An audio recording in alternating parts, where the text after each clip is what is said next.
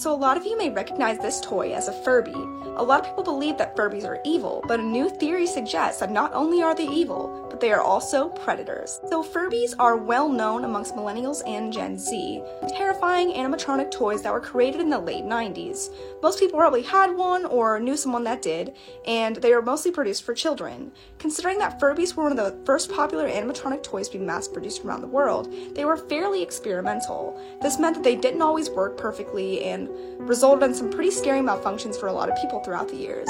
These malfunctions resulted in the widespread theory that Furbies are evil. And the theory that Furbies are evil definitely still holds up today, as seen in the viral tweet that notes Furby's iconic design, saying that Furby's eyes are on top of the head and implies that it's a predator.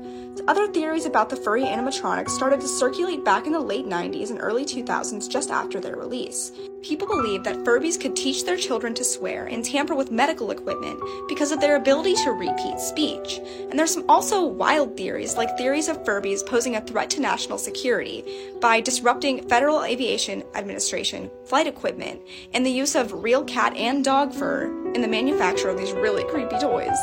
Now on to one of the craziest theories, and that's that they could actually launch spacecraft. So this theory spread because of the use of sensors on the Furbies, and it was such a strange and modern technology at the time that people didn't really understand how it worked, and so they came up with the theory that it could launch spacecraft. Many people out there have shared their own stories of Furbies displaying scary and predatory behavior. In the Ask Reddit subreddit, many users have told stories about waking up in the middle of the night with Furbies sitting on their beds and hearing Furbies laugh evilly at them. Some even tell stories of their Furbies speaking backwards and demonically, and others say that they have been sentient. So I never had the nightmarish experience of owning a Furby myself, but I've heard many stories that leave me convinced that they're pretty evil. So let me know in the comments if you have any stories of your own to share, and enjoy this whack clip that I found. The Beast Awakens. What's that? Shut up. My Furby. The first gigapet? Fear your dark Play a lord. game. Stab. Game. Uh-oh. Your Furby's from... And it brought mine with it.